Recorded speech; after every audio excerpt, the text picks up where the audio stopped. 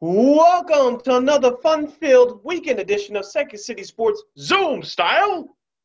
Zoom style. Along with Lakina McGee, I am Sydney Brown. You can follow yours truly on the Twitter and the IG at CK80. Once again, at CK80. That's SIDKID80. That's SIDKID80. You can follow me at Keita McGee on Twitter and at Keita_McGee on the IG. And you can follow this show, Second City Sports, along with the other podcast programming, courtesy of War Media by simply searching for War on Anchor. That's WARR on Anchor, wherever you download your podcasts, including the iHeartRadio app. Type in that search engine box, War on Anchor. You can also visit our website at weareregalradio.com. That's WEAREREGAL radio.com. And we're also on YouTube at War Media. Once again, at WARR Media.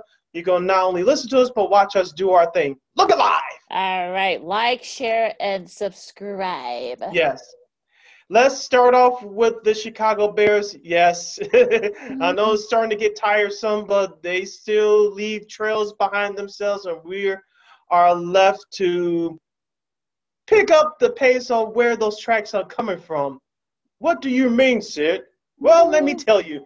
If you watch that garbage of a press conference on Wednesday, if you have been listening to this program throughout the last few weeks, we told you what were they going to say and how they were going to say it if they would have made the playoffs. Well, they made the playoffs. They got their butts beat by the Saints, and now they're left cleaning up the mess and picking up dust. Lakina, I'll start with you. Did anything surprise you from Wednesday's press conference? Oh, no, not at all. I mean, I listened to it for like the first 10 to 15 minutes. I was like, okay, this is a bunch of word salad. And I had a little gif with, the Tasmanian devil with the salad, making salad and as only he can. I mean, for George McCaskey to say that, well, that 3-game winning streak showed resilience, and we'll ask Jason this because he was there at the presser. I'm sure I commend him and all the other, our buddies Kayla, Charlie Mark, Grody, Jeff Dickerson. I mean, for all them being at that presser and not want to like shake like those gentlemen, because I'm like, okay, I mean, they're not like, it was a bunch of like gibberish and hey, we're gonna, that was a big litmus test of what's to come. They showed resiliency and this and that. I mean, I just like, and if you saw like Bears Twitter and on social media and such, I mean, everybody's basically just, they're going to give up. A lot of people are saying that they're going to give their season tickets. Well, assuming that they'll be able to let people in Soldier Field this next season. I'm give up my Bears fandom and blah blah blah. I mean, I guess it's just showing you, and like I said, we'll ask Jason to see how he feels, but it seems as if that they're content with mediocrity. And if you look at their schedule, I'll just finish this. If you look at their schedule next year, it's tough. It's tough. They got to play the AFC North and the NFC West. Just about all those teams are pretty good. So you may be looking at another 8-8, or maybe at worst. So it's just going to be the same old, same old. Yeah, that's the question right now. As Lakina referenced, Jason Leisure, the beat writer for the Chicago Bears from the Chicago Sun-Times, will join us here in a few minutes to help dissect the mess that was being spewed out by management from Wednesday. And, of course, George McCaskey was all over Chicago radio. We'll break that down as well. And we'll review the 2020 season for the Bears with Mr. Leisure coming up in a few minutes. Getting back to what you were saying, Lakina, we talked about this on our last episode. The Bears have a lot of work to do. You need to find a new quarterback potentially. It looks like Trubisky may not be here, in which we kind of also expect. Of course, he had a few parting shots for Matt Nagy during the last month of the season when they were winning about why wasn't his offense operating like this for much of the year, even though he was benched for Nick Foles. But getting back to management, one thing I wanted to point out now, as Jason, when he comes on, his colleague Mark Potash, who does a great job at the Sun-Times, he asked a question for each Ted Phillips and George McCaskey. Let's hit on Ted Phillips, who's your president of the organization, who was your director of finance at one time in that organization, by the way. Do your homework, kids. Potash asked Ted, what was the contract status for Ryan Pace, the GM, and Matt Nagy, the head coach, and were their contracts aligned? Ted Phillips goes, I'm just paraphrasing a little bit. He goes, well, that's not part of this conversation. It doesn't matter. Well, it kind of does, because if you look at the performances, how they fared, it's not been good enough. As we said on our last episode, you look on the outside of the car, it looks good. You could drive it around, show it off to everybody. But you go look on the inside, are the parts working correctly? How long's these parts been in here? Does it have an oil change? Are the tires good? So when you look inside, it's not as pretty as it is on the outside. And the second question that Potash asked, it was intended for George McCaskey, which he later answered. But Potash asked, Ted Phillips jumped in about the fans. Well, since the fans weren't allowed in the building this season, Potash asked Ted Phillips, well, could you gauge the temperature of the Bears fandom since they weren't able to come to the games this year, as far as being upset with the team, their concerns with the team, and they were talking about fans not showing up in the past, about the no-shows, which looks bad for any team. And Ted Phillips goes, well, I don't need to see any no-shows to gauge about the fans being mad at the team. We're happy with our season ticket holders and our suite buyers, and well, we know what they want, and blah blah blah. It's like, you're really out of touch.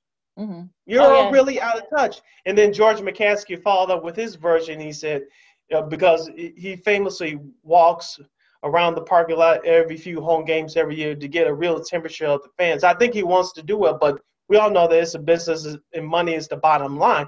He said, I don't know if he meant this as a joke or try to blow off Potsy, but he said he's been answering quote unquote hate mail the last few weeks. I said, anybody sending hate mail, you're stupid. You could be upset, but let's not go overboard here. So, but I just, the Bears management, when they have their feet to the fire, they do not respond well, but the heat is not turned on them hot enough. It just isn't. And this is why we've been experiencing mediocrity for the last at least 35 years since their last Super Bowl following the 85 season. Well, I think the problem is that the Bears are still running like a mom and pop organization. And that's unfortunate, because you look at some of the other quote unquote mom and pops, you look at the Packers and the Steelers and the Giants. I mean, yeah, they're still, like generational, but they've evolved. Their thinking has evolved. They're not thinking like, business people. They're thinking about football people too. And unfortunately, the Bears are still being run like a business. It's not being run like a football team. There are no football people running the Bears right now. And unfortunately for the Bears, they're kind of a national joke at this point. Unfortunately, well, I wouldn't say joke, but sort of like a national sort of like average, if you will. And I think that's been that's part of the problem the last few years. I mean, yes, they made some moves. Yes, they brought in Khalil Mack, but they had to give up a lot of draft picks to do it.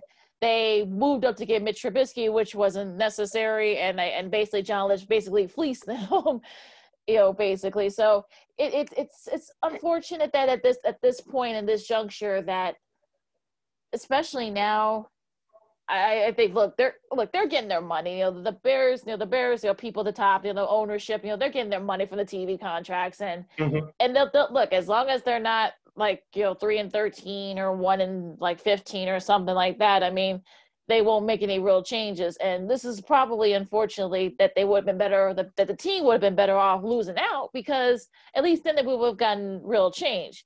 Now you're gonna get Ryan Pace, or perhaps maybe you're gonna depend on him to pick a quarterback again, or make another draft pick. I mean, is this a lame duck season?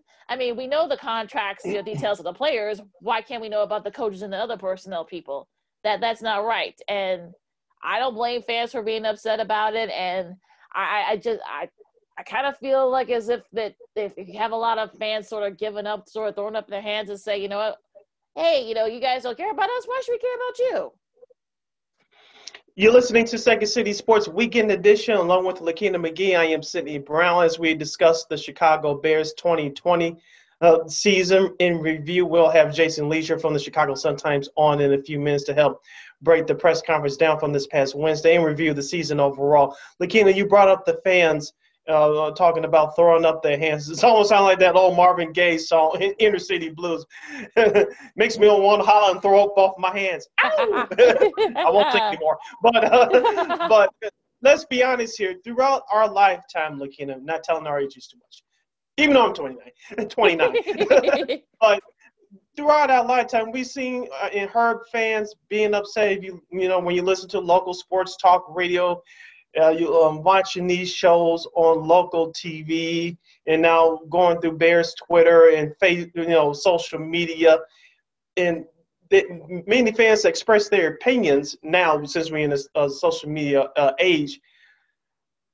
We get upset for a moment, but like I said before, the heat is not turned up to the fire on Bears management enough. We keep getting mediocre results. Let's be honest here, Lakina, when the gates do open up, but I think they will, whether it be partial or full capacity in September of next season, let's just say 10,000 people gave up their season tickets for the Bears.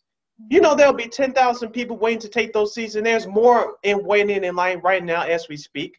So the Bears management are correct in this sense. Yeah, you can get upset. Yeah, we're with you, but we know that there are more people waiting for season tickets than ever before. They keep raising prices every year. You have a mediocre product at best, but we know that you guys will come to the games. We know that it's a social event. We know it's social status walking around the city of Chicago in the suburbs saying you have season tickets to Bears games. Let's just call it what it is. Well, and I'm sure they'll be waiting. People will be waiting in the wings to make to get those tickets for people who probably don't want them. And like you said, there's always going to be people waiting in the wings. And look, we saw what happened with the Bulls. Why they made changes happen there. We saw with the Blackhawks years ago, especially not having television there. So I think will it have to take the fans spreading the message or going with the message? Who knows? But it'll be interesting to see how it goes if they do let fans in the stands next season. Yeah, it will be interesting to see and discuss these issues and more surrounding the Chicago Bears. We have the Chicago Bears beat reporter for the Chicago Sun-Times, Mr. Jason Leisure. You can follow him on Twitter at Jason Leisure. Once again, at Jason Leisure. That's Liesser. Jason, welcome to the program. How are you today? I'm good. I just signed up. I thought I was like early, and now I feel like I'm late. Like you guys already started. Oh, no, you're good. No, you're good. Not at all. We're good. All right. I've been looking forward to this. I listened to you guys' most recent episode coming off the Saints game. I thought it was pretty good. You guys hammered a lot of the same things that have caught my attention. Well, thank you very much for the support. We've been discussing here about the press conference that took place this past Wednesday at Halas Hall. Of course, you were part of the media Zoom call. We all both watched and listened to it. Boy, that went great, huh? Yay! Yeah. Lots of fun. I'm sure that was. Yeah. And as we talked about before you came on a few minutes ago, if you listen to our episodes of the last couple of weeks, we told you what the Bears management were going to say, however they're going to say it. Be honest with you, Jason, not just as a talking head, but as a fan, I'll be honest with you. If I really wanted to be upset, I couldn't because I knew what they were going to do. If you know something that's going to happen before it happens, you can't really be surprised. And that's what we experienced on Wednesday. Sydney, we talk about this all the time with, at the Sun-Times, like with my colleagues, Patrick Finley and Mark Potash. You're always writing about what they should do versus telling people what they probably will do. So the whole thing for me in the past season, seeing this go so badly for the second year in a row, this isn't just a knee-jerk reaction. This has been 2 years or even 3 years. Really, if you really want to be honest, like how you could really pick some holes in this offense from the good season from 2018. They got a lot of help defensively. Trubisky in particular, had almost, he had a quarter of his touchdown passes in one game. The rest of it was not that great. But I'm sitting here saying this isn't headed the right way. They need to blow this up. They need to do the hard work of a rebuild. That being said, they probably won't. They're probably going to want to avoid all that. They don't want to go through a 3-13 season, which is usually the first thing that happens when you start rebuilding. Mm-hmm. And they're going to look for a reason to bring everybody back and keep it the same. And here we are, like, let's do nothing and hope that solves everything.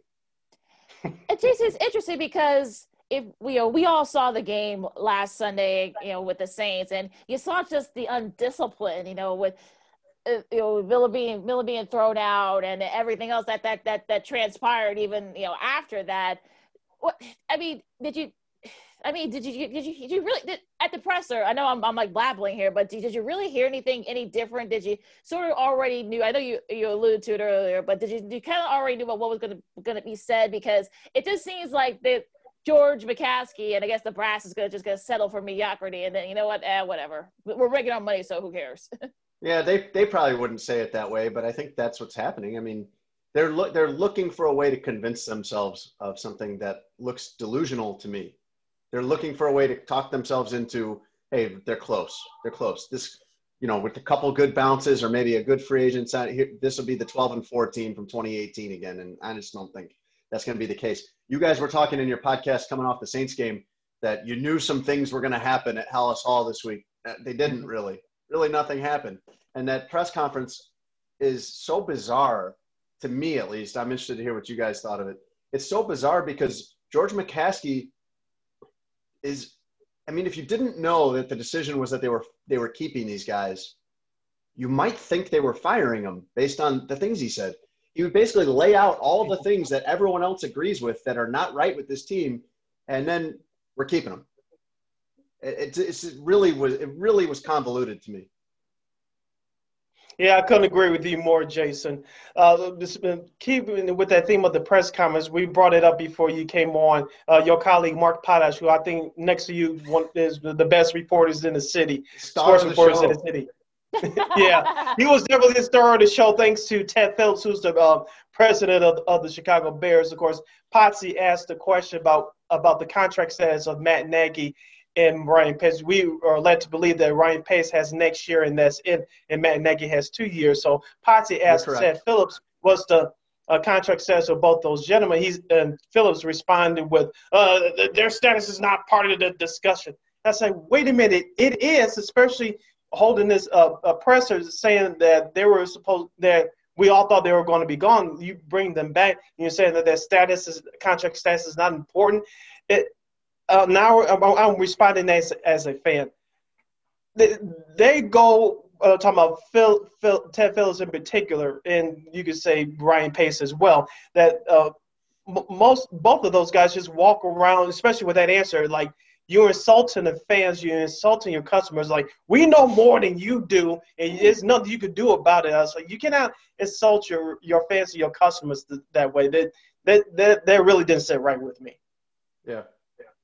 I appreciate that you see it that way, because I think as a media member for the last 15 years or whatever it's been, I have found repeatedly that media access and how people treat the media, how coaches, GMs, players treat the media, no one wants to hear about it. No one ever wants to hear about it.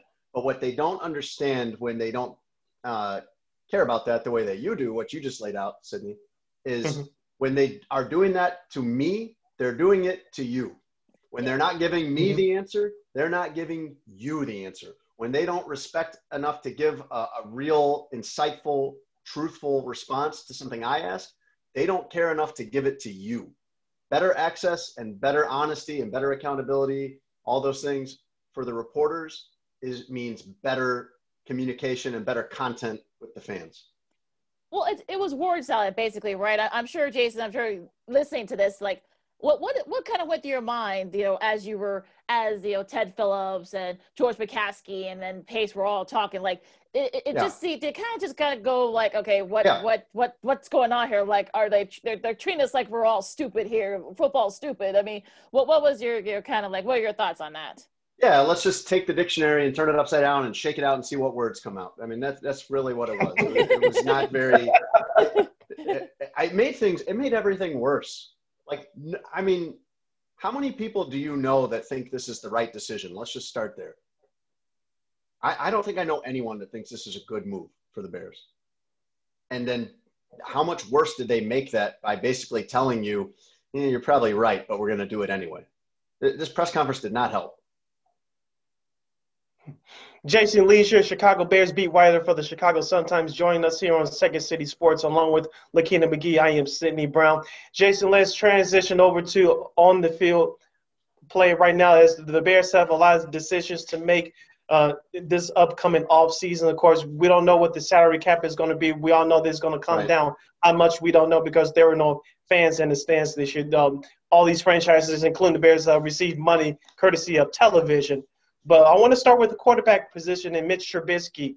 Of course, he's the team started out 3-0. Of course, in that third game, he got yanked in that Atlanta game, which the Bears came back and won. Of course, they struggled with Nick Foles. It turned out that he wasn't really the answer. Of course, Mitch Trubisky gets back in there. The Bears win 3 out of their last 5 games, I want to say, to get into the playoffs. And Mitch looked good against the bad defenses, but against Green Bay in this last game against New Orleans, not so much.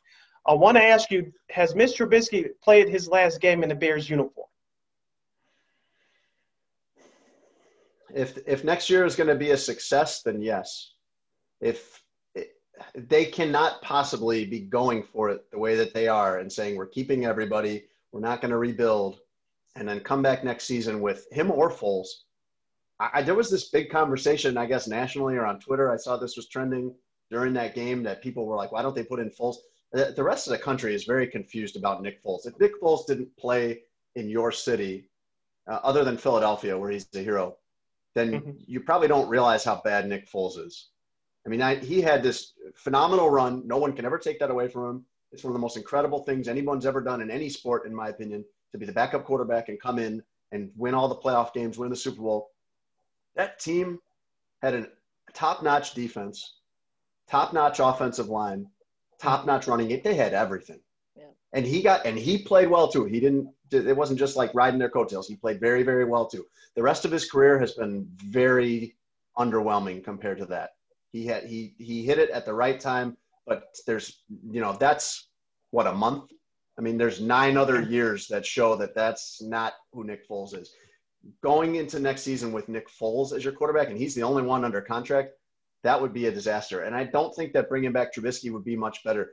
This idea that he fits their offense, or they figured some things out late in the season, what they figured out was playing the Jaguars. And you don't get to play the Jaguars every week. It just doesn't work like that. So I think they've got to swing bigger. And they might still get it wrong. Like if you trade for Sam Darnold or you trade for Carson Wentz, maybe that doesn't work out. I can't tell you that either one of those guys is going to be a star. But that's trying. That's a good effort if you go get one of those guys. I think going into next season with Mitch Trubisky, it would be more delusional than anything we heard this week, thinking that is going to work. What about Allen Robinson? I mean, we've all been saying, pay the guy, pay the guy. I mean, he scrubbed all his Bears stuff right before the season. They could perhaps maybe sneak in there and get the franchise tag on him. But if you're A-Rob, do you want to come back? No, I don't. He spent his entire career playing with Blake Bortles, Nick Foles, and Mitch Trubisky. And God knows how he's been so good with that. Don't you wonder what he might do with a really good quarterback? And more importantly, don't you think he wonders what he might do with a great quarterback? I mean, somebody's gonna pay that guy. Now the Bears probably have to. The Bears probably have to make sure they keep him, though.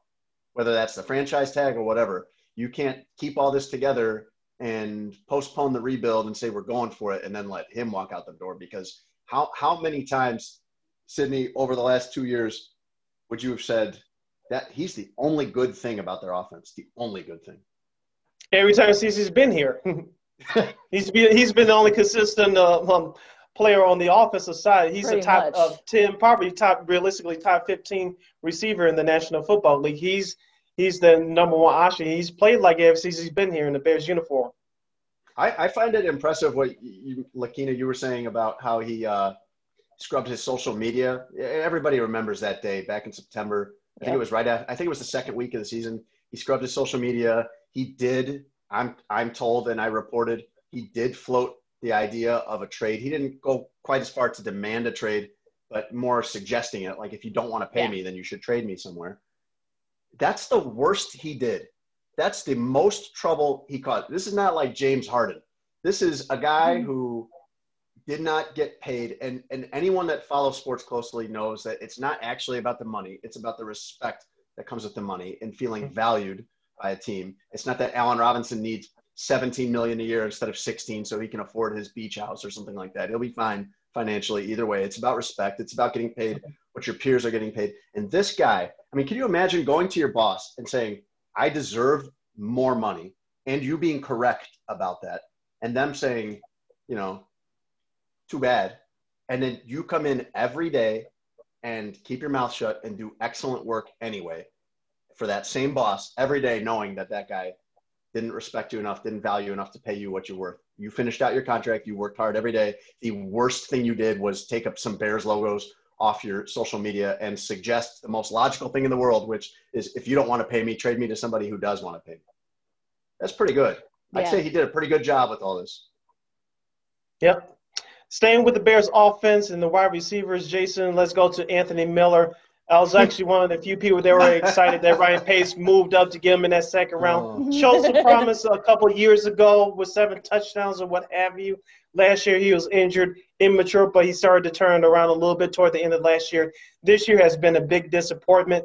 Darnell Mooney, the rookie, has taken his spot, has really shown that he could be one of the best young receivers in time, but Anthony Miller did something stupid last Sunday by being kicked out of the game after being warned throughout the week not to stoop down to the Saints defensive backs' tactics. He did it anyway, being selfish, and caused the Bears. I think they were going to lose anyway, but you cost your team a chance for making it a more of a competitive game. Do you believe that Anthony Miller has played his last game in the Bears uniform?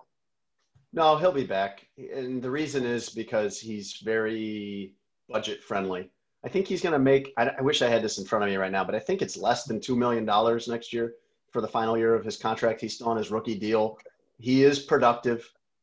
As your number 3 receiver, you could do worse. But I heard you guys were hammering him on your last podcast too, and rightfully so. I mean, that is just unbelievable. I mean, I would have thought it was funny to hear that they had a meeting on a Wednesday morning, that on somebody's calendar, Sydney, it says meeting about CJ Gardner-Johnson tactics or antics or whatever you want to call it. Mm-hmm. That was on the schedule for that day.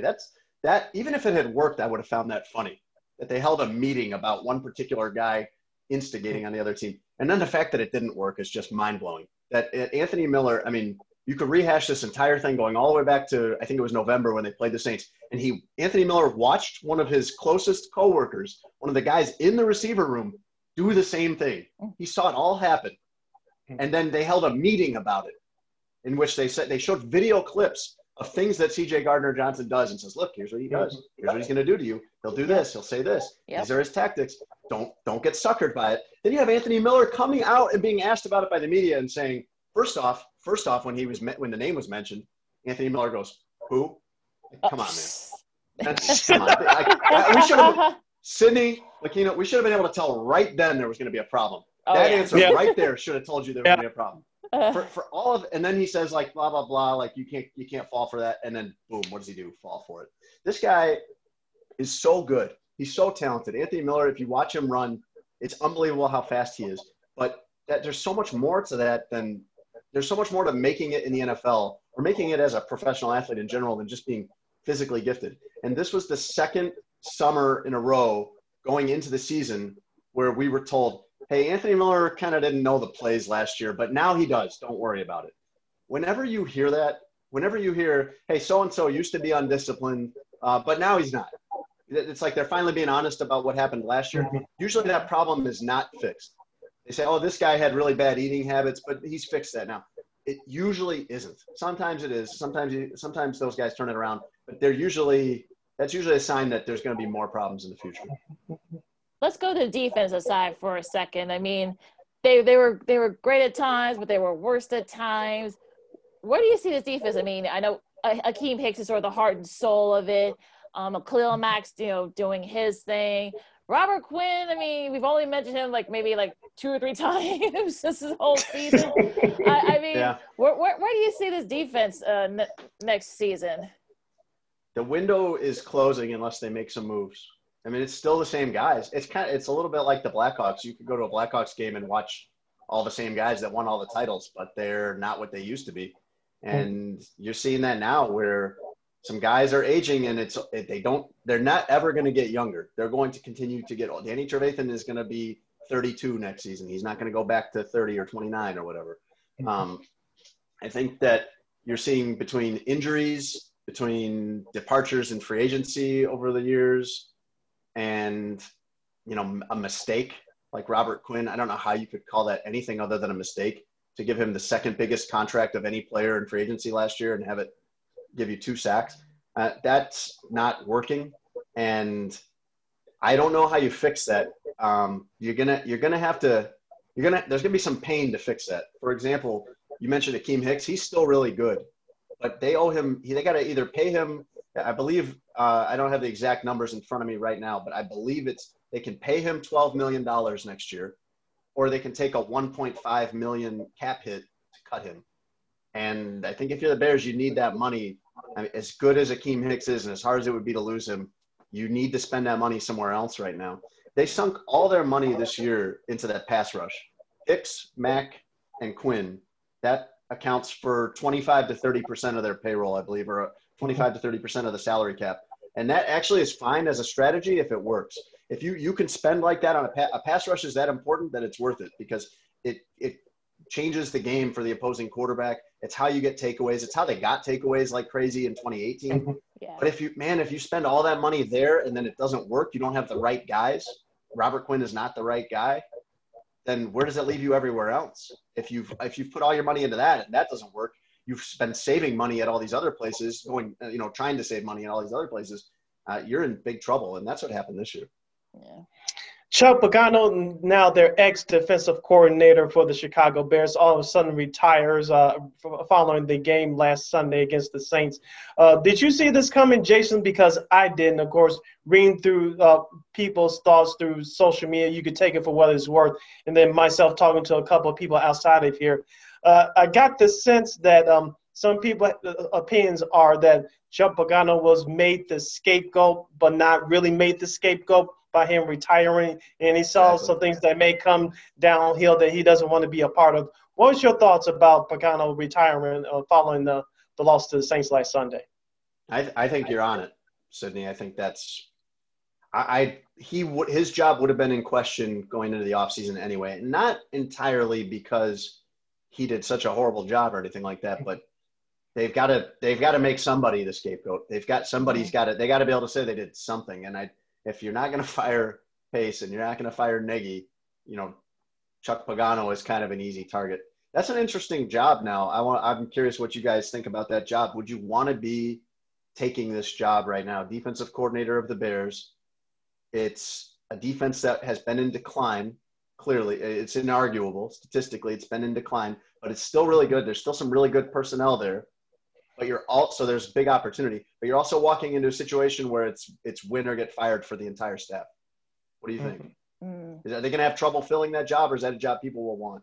Well, Wade Phillips tweeted earlier that, hey, I want to get back into it. But if you're Wade Phillips, would you want to get back into that? Especially with, like you said, they may release Hicks because they may not have a choice. Quinn has been very consistently productive, so maybe a young defensive coordinator, maybe they want to prove himself if they do decide to fire everybody, and he could probably be considered for the job. But if you're a veteran DC or looking for to kind of move up, I wouldn't take the job. What about you? Yeah, I'm kind of with you, Keno, on that one. If you're a young up and coming coordinator, you would take that job because one is the Chicago Bears, the charter franchise of the NFL, and number two, you'll still have some talent left over. How much we don't know because of the cap. But if you're a young up and coming to make your mark in the league and stuff up your resume, make your resume look good, I would take the job. I think they're going more in that direction. Like you said, given the situation that you could be let go by this time next year, the Bears don't do anything significant. It's still a good defense. I think people get overly frustrated and overreact, and they say, oh, the defense is horrible. It's not horrible. It's just not great anymore. It's good. It's top half of the league. It's maybe even the 10th best defense in the league. So it's not like it's terrible. It's still a good defense. But the way this team was built was have the best defense in the league, have like a top 3 defense to overcome how bad you are offensively. And that's where people have gotten frustrated. But the Bears are still a good defense. When you think about taking a job as a defensive coordinator, it's not usually going to be this good of a situation. It's usually going to be you're taking over a disaster somewhere else where someone else has gotten fired because it's one of the worst defenses. You would be inheriting from day one still a good defense. And your job would not be to turn nothing into something. It would be to turn a good defense back into a great defense. So that'd be attractive, I think. Probably so. Now, what about Cordero Patterson? We've been saying that he's not a running back. I don't know why they keep trying to like showcase him as a running back. He is not. So, kick returners, we know how good he is there. So if he does come back, are they going to be using him more on the offensive side next season? Probably not. Because like you said, it didn't work very well this year. I mean, everybody else saw what you saw, Lakina. It wasn't. It's so confusing with him because there might not be a more talented football player on the entire team. He's so you look at him and you see some of the things he does. His athletics. Who runs that fast at that size? That's ridiculous. Mm-hmm. But it doesn't work for some reason. For whatever reason, he's not really a very functional offensive player. He's not ever been a consistent threat offensively, I don't think. Maybe earlier in his career with Minnesota, but even then, he's never been what you thought he could be with his talent. Special teams wise, you mentioned him as a returner. I always think of him trying to catch a punt with Cordero Patterson coming down would put the fear of God into me. I would be that. I think few things in life are scarier than probably staring down Cordero Patterson chasing down a punt. He's really, really good at that too. And he keeps earning these All-Pro and Pro Bowl selections because of his return ability on special teams, but he's also an incredible coverage guy. But he made $5 million. I think he was $10 million over the last 2 years. They can't afford that. If he wants to come back closer to the veteran minimum, that'd be the only way I could see him back with the Bears next year. Heading down the home stretch for Chicago Bears beat writer for the Chicago Sun-Times, Jason Lieser, right here on the weekend edition of Second City Sports, along with Lakina McGee. I am Sydney Brown. Going back to the defense, Jason, I want to focus in on Eddie Jackson. Of course, after a stellar first couple years in the league, he struggled this year. Of course, early in the season, he had a couple of touchdowns that were taken off the board because of penalties. And, of course, he struggled. That continued the snowball downwards for his struggles this year. Give us your thoughts on Mr. Jackson. Do you think he'll have a bounce-back year next year? I think it depends what's around him. I think that he has made his career off being this big play takeaway guy, that he's been free to take some chances because he's had great pass rush up front. That limits the amount of time the quarterback can sit there and pick apart the defense. He's had great coverage by cornerbacks with Fuller and Prince Amukamara and Buster Screen. And he's had the right guy, at least, at times, he's had the right guy playing with him at safety to free him up to do all the things that he does. What the Bears needed more this year was a more fundamentally sound, solid guy in the secondary. When Buster Screen is in decline and then injured for half the season, you have a rookie at corner in Jalen Johnson, and the pass rush is not nearly what it was. So the coverage is going to be good, solid, tight coverage and good, solid tackling. Those were the premiums that the Bears needed this year. And that's not really how Eddie Jackson has become a star player in the league. So, I don't know that you can even blame him so much for that. He would have had to change his game and be far less of the dynamic playmaker that the Bears want him to be and that they paid him to be. But I think I wouldn't want him to change his game permanently, but I think there would need to be some awareness of what it needed to be this year and make some, you need to adapt to the situation that is rather than the situation that you wish it was. Let's go to their O-line for a second. I mean, they kind of finally got it right a little bit, with various opt-outs and injuries and whatnot. So where do you see the O-line next season? Because they kind of they did their best. I mean, with all the changes and all the the adjustments. So what do you think about the O-line and what changes need to be made there? I think, and almost anybody, not everybody, but almost anyone that tells you that they know something about offensive line play is lying. It's the most complicated thing in the sport, and I would be such a fraud if I told you I understand offensive line play really well. I don't. From what I can tell, what I think is that they're good in the middle with James Daniels coming back. So Daniels and Mustipher and Whitehair as your what would it be? What would it be? Whitehair at left guard, Mustipher at center, and Daniels at right guard. But I don't think they're good at tackle. And Bobby Massey is a guy that is going to be gone, I'm sure, as a cap cut and performance-based cut too. But Charles Leno at left tackle, I don't think that gets the job done either. And this is where you get into a really interesting conversation about what they do in the first round, because in the first round, if you have a chance to take a quarterback who's good, and I don't know that they will necessarily at 20, but they could trade up. If you have a chance at one of those quarterbacks that you're really high on, that's probably the right move long-term, but that doesn't help you this year. Almost certainly doesn't help you this year. Rookie quarterback is not what you want to bet this whole thing on. Offensive lineman, however, you could find a tackle who could start right away. That happens every year. There's first-round picks. There's rookies that can play left tackle, right tackle pretty much right away. And that's something that would help them long-term too. There'd be nothing really wrong with that. So that'll be an interesting thing to see what they do with that first-round pick.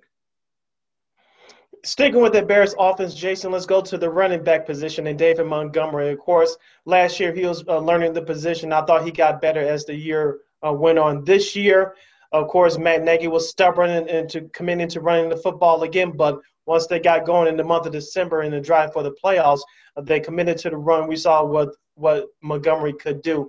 He was one of the league leaders in missed tackles, and so I really like his running style. Give us your assessment of Montgomery. Do you think he's finally learning how to play the position? Yeah, and I think he's fine. I think that just like quarterbacks, there's probably a handful of quarterbacks that will be great no matter what, and no matter what's around them, no matter what kind of talent they have around them. And there's probably 3 to 5 running backs that you could say the same thing about. There's 3 to 5 running backs in the whole NFL any given year that are really just a cut above and will succeed no matter what kind of offensive line problems they have.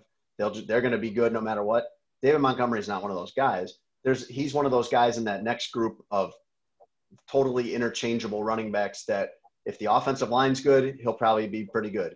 If the offensive line's not good, he's not going to really be able to do much. That's going to be 31 yards on 10 carries if the O-line's not good.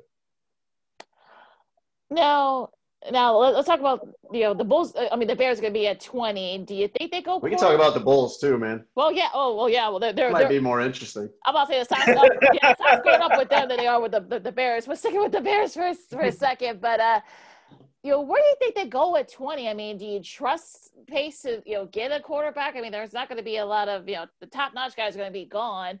Do you go O-line? Do you wait until the second or third round to get a quarterback? Where do you think they go?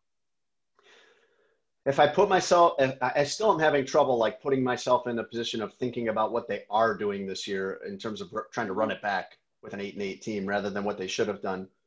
But if I'm going to put myself in Ryan Pace's shoes, I think the best balance of short-term and long-term thinking would be to draft a starting tackle at number 20. You'll probably get a guy that could start right away that helps you now and helps you long-term, whereas a quarterback at that spot just doesn't do anything for you in 2021. And as much as Ryan Pace says he'll do the right thing and weigh the responsible choice of long-term, it's hard to believe. I mean, no general manager in his position does that. Every one of them goes for broke, does everything they can to win in 2021. And if you take a left tackle, for example, or a starting tackle, maybe that's the starting right tackle if you're going to probably end up having, because of financial reasons, to bring back Charles Leno, that does meet the requirement of helping now and helping later. And then maybe you take a quarterback later, you take a flyer on a guy in the 3rd or 4th round, see if you can develop that guy. But your real next franchise quarterback would be first round of 2022. Last question from me, Jason. Let's go broader into the NFL playoffs. Of course, you have two great games on Saturday, two very good games on Sunday. Do you see an upset in any one of those four games, or do you expect the favorites to move on to the conference championship games via Kansas City or Buffalo, what have you? Do you see an upset? Well, who's the upset in Buffalo versus Baltimore? Because those teams look pretty even to me. I don't think they're. You can't really say. No, I'm not talking about that game. No, there won't be an upset in that game. If I said Tampa, does that count? Does that count as enough of an upset to say Tampa over the Saints? Maybe. Not really. I mean, technically no, but it would be because the Saints swept it during the regular season. And plus, the second meeting, they blew them out. So right. The Chiefs are not losing. I don't think Aaron Rodgers is going to lose as good as the Rams defense is. The thing that I came away with from the Bears-Saints game is because I already knew what I needed to know about the Bears, and Sunday just was more of the same. But the thing I came away with thinking about the Saints was, I don't know, man. I don't know if they can get to the Super Bowl. They're good. They're really good. But Drew Brees, as good as he is, he can't really throw, and he can't really run. So as good as their defense is, if someone is able to beat their defense, if someone's able to put 28 to 35 points on the Saints defense, I really wonder if the Saints can keep up with that. And there's definitely a guy who can do that. It's Aaron Rodgers.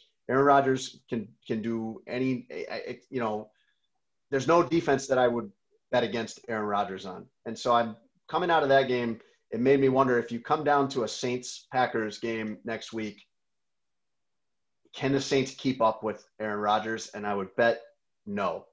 So that similarly would give me some trepidation about them this week against Tampa, because Tampa's really good too. Tampa's got a good defense, and Tampa's got a good quarterback. What would you guys pick? Let's say you've got to pick one upset, and Tampa does count as an upset. You got to give me something. All right, so I'm gonna say Tampa. If I have to pick one, I'll take Tampa. What about you, Lakina? Yeah, if I had to pick one, I'll say Tampa, because I don't think I picked Tampa. You can't pick Tampa. Okay. No, you can pick Tampa. I'm just well, yeah, because that's really like the only thing I could see an upset. I mean, Baltimore and Buffalo are even, so you can't really count that as an upset. I don't see the Rams being the Green Bay, especially with the weather forecast. It's supposed to be like really cold, and so I probably have to pick Tampa, even though technically that wouldn't be an upset, though. That's just me. Well, I'm sure the Saints are favored, right? Yeah, they are. Oh, they are. Yeah, that'd be an upset.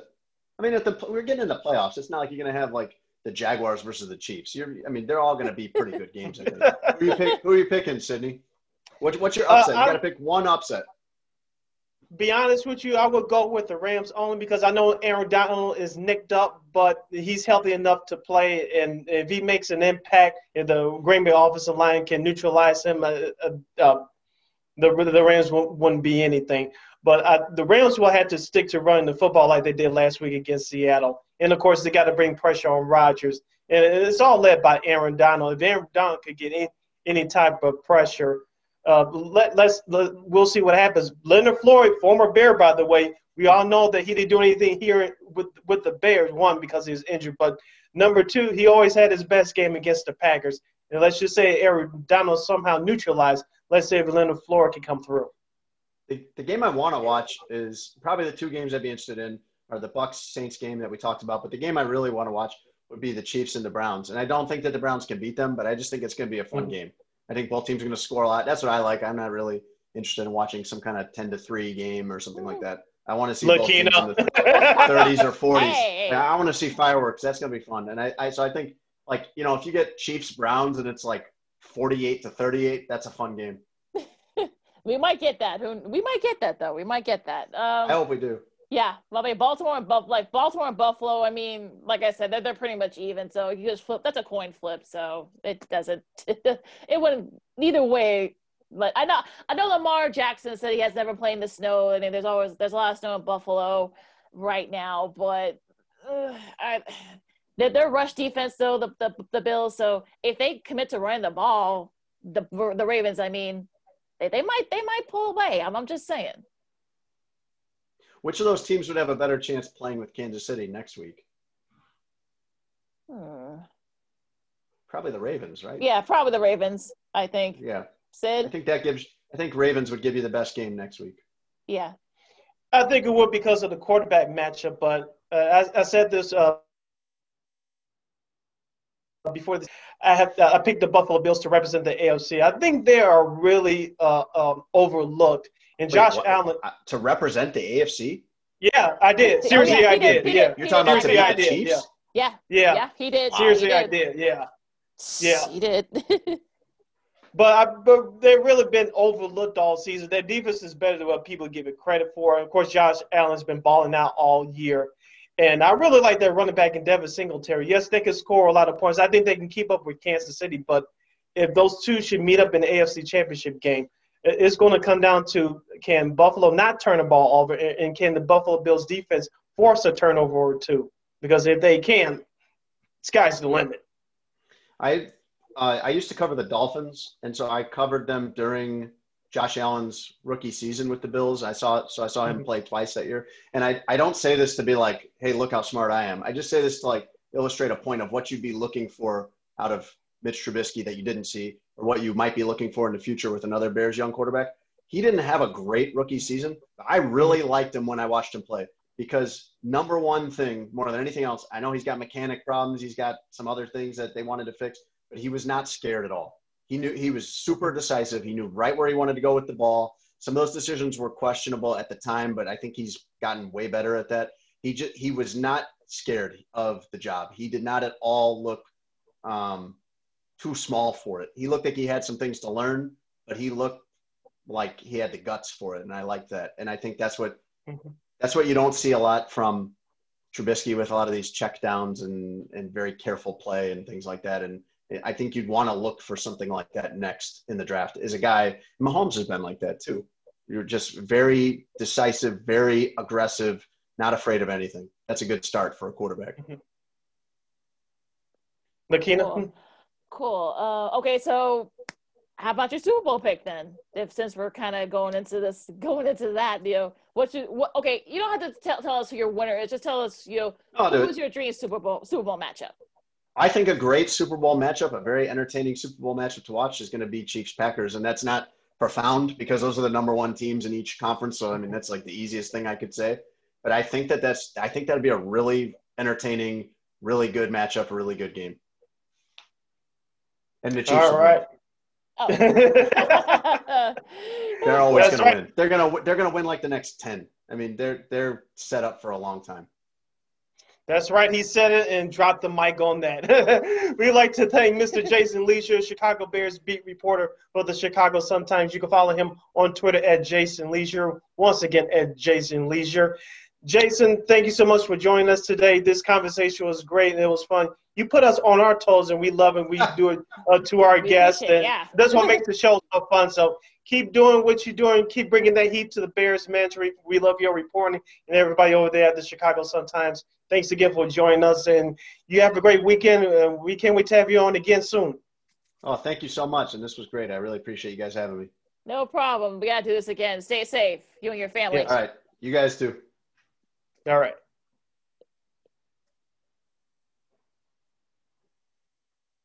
And that was Jason Lieser of the Chicago Sun-Times. He covers the Bears for that great newspaper publication. Lakina, let's take a quick 20-second timeout. Yep. On the flip side, we'll get into the James Harden trade. We'll talk about a little college basketball. We'll get into a little Bulls as well. We'll mention the national championship, and we'll give out our picks for NFL Division playoff weekend. Listening to the weekend edition of Second City Sports.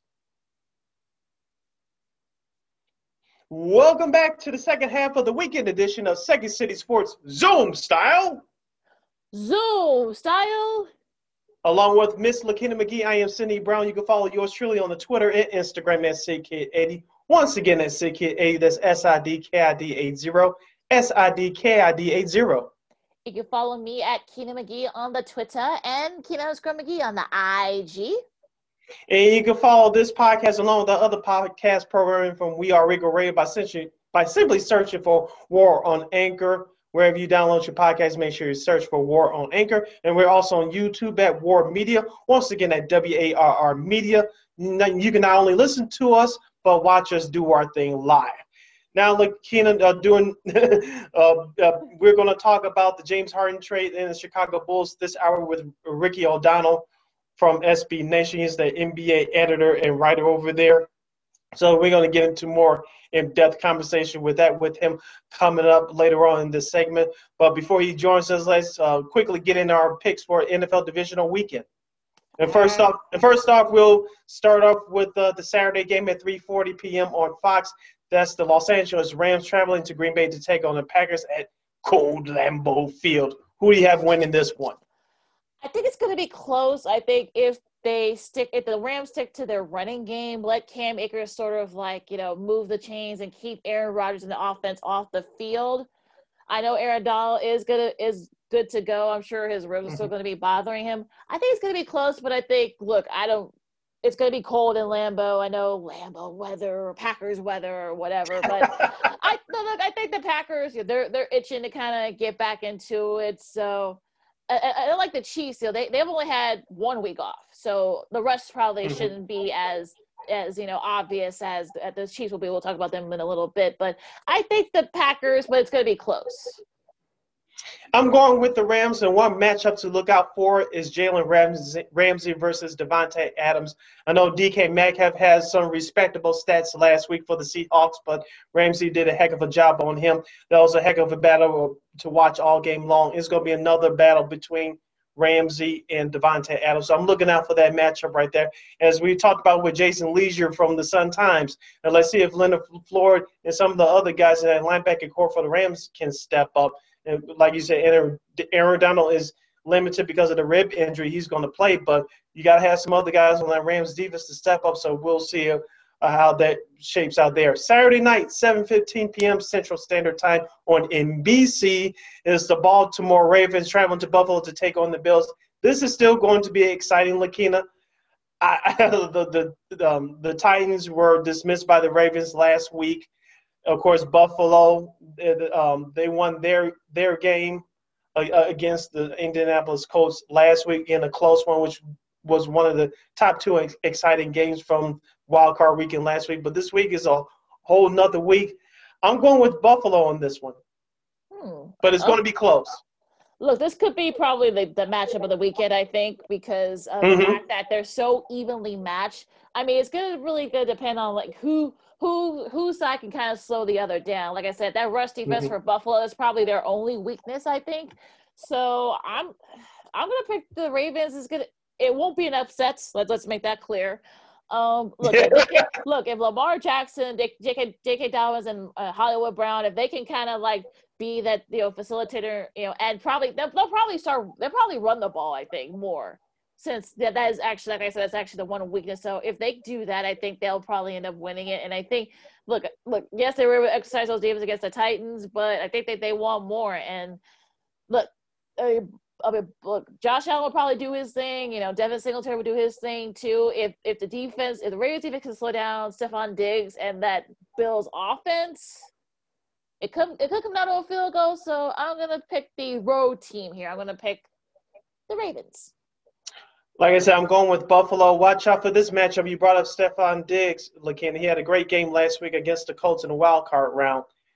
It's going to be Stephon Diggs versus Marcus Peters. We all know Marcus Peters, kind of like Eddie Jackson. They like to take chances to create turnovers and make game-changing plays. Marcus Peters did that last week on the road at Tennessee before dancing on the local and all that. But watch out for that matchup. That's going to be fun. So that's a matchup that fans should keep an eye on.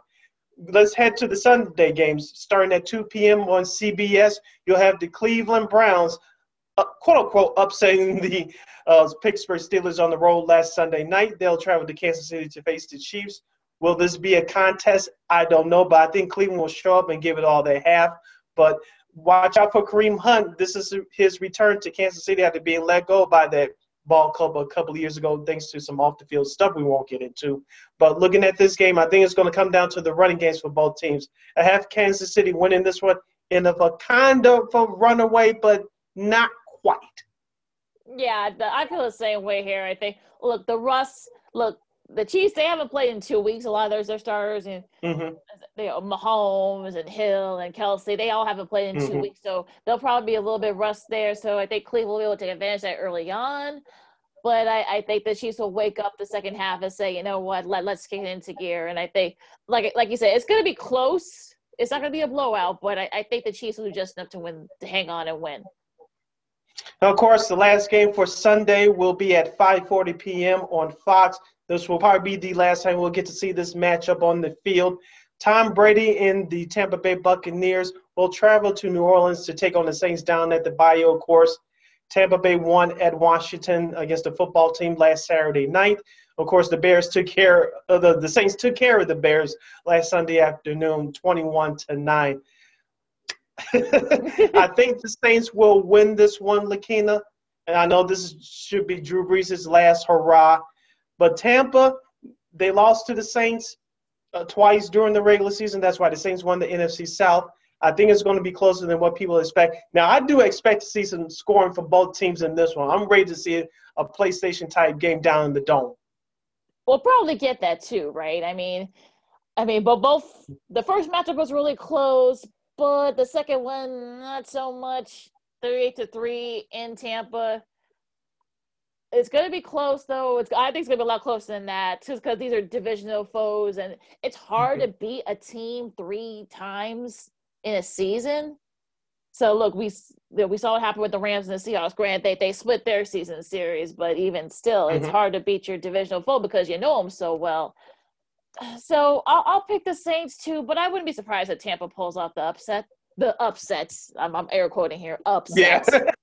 Because it really wouldn't be an upset though, right? I mean, these are divisional foes. I mean, yeah, their second meeting was terrible, but you know, it's okay. I mean, you know, I think, look, it's going to be interesting, though. Can the Saints defense slow down Tom Brady? They've done it before. But can the Bucs defense slow down Drew Brees and the Saints? Because remember, for the first, half, maybe 3/4, half of that game against the Bears, they didn't look good, the Saints offense. So maybe the Bucs defense could take advantage of that.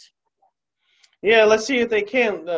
One matchup for you guys to pay attention to is the defensive lines for both the Saints and the Bucs. The Bucs defense is very underrated. You saw how they got after Tyler Heineke, even though he had a good game in his playoff debut. That Bucs defense ramped up the pressure, especially late in that game.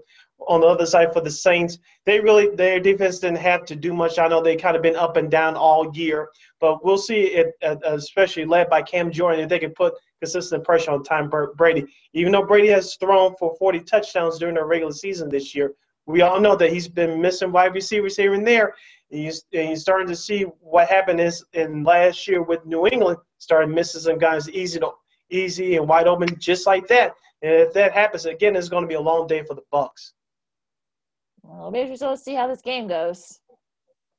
Yes, it will. So it should be fun. So we're set for NFL division round weekend, and those are our picks. I did pick the Saints. If you guys are listening exclusively via the podcast, of course, if you watch, you have my Drew Brees jersey hanging up behind me. So we'll see what happens with those games over the weekend. So enjoy those games.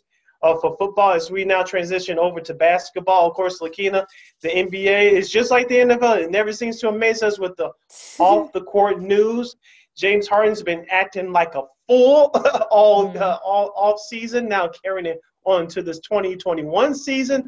He's got his wish. He was traded to the Brooklyn Nets the other day. Of course, Brooklyn had to give up, I believe, 4 future first-round picks. Yeah. Of course, in that deal, Victor Oladipo was traded from the Indiana Pacers to the Houston Rockets. Now they have their quote-unquote big three with him, John Wall, and DeMarcus Cousins. Of course, DeMarcus Cousins and John Wall both been saying to the Houston media that changes need to be made. There were problems. Of course, the problem was James Harden. Now Harden gets his wish playing with his buddies Kevin Durant and Kyrie Irving. Kyrie Irving has quote-unquote gone missing for personal reasons this past week. We'll see if and when he returns. Lakina, I appreciate guys like Kyrie being in their own space, being their own person to an extent. But when it starts to affect your team, your teammates, and the organization, I'm kind of looking at you halfway with a crazy eye. What's wrong with you? Yeah, I mean, look, we all know that we've known since he was at Duke, right? He kind of marched to the beat of his own drummer. You know, he has his own mind, and you appreciate that. You appreciate him being very nuanced and stuff like that. Now, this whole saga, I mean, look, he was fined $50,000 for breaking the protocols because I guess he was at a family party and he didn't have a mask on, and he also forfeited his salary for the games that he missed during that period. Mm-hmm. We'll see if he's able to come back tomorrow. If he continues he's been testing negative, so far. So he has to continue to keep doing it in order for him to be eligible to play. But I mean, I feel bad for Steve Nash. I mean, what a way to have your first coaching gig that you had to deal with one guy who, basically kind of, bullied his way out of his previous city. Now you're dealing with a guy who, I don't know if it's mental or physical, or maybe he's just, I don't know what's going on with Kyrie in his head. And then you have injury issues too. You lose Dinwiddie for the year. You had to trade Karis LeVert, who's was having a really great season for the Nets. So yeah, you're kind of like, it's now with this, big three in Jersey, in Brooklyn, I mean, it's basically finals or bust. And if not, you're kind of sort of, stuck in a rock and a hard place. You had to basically mortgage your future. You had to trade a lot of picks to get Harden. So it's basically finals or bust for them. And this is what the situation was when you brought over Kyrie Irving and Kevin Durant. If you're GM Sean Marks of the Nets, this was what's the situation a year ago. Of course, both guys were hurt, and even though you were invited to the bubble, we all knew that the season for the Nets were basically lost. Of course, you fired Kenny Atkinson. That was part of the plan last year. That's what happened, and so this is what they were building up to the moment of now. Now, like you say, it's championship or bust. I think I picked Brooklyn during our NBA/Bulls preview show to beat Boston and represent the Eastern Conference against the Lakers in the finals. I think the thing that you can question about the Nets right now is their bench. Like you said, all those young guys that they developed over the last few years, most of them are not there anymore. And I think our buddy Lamont Scott pointed it out before the season kicked off.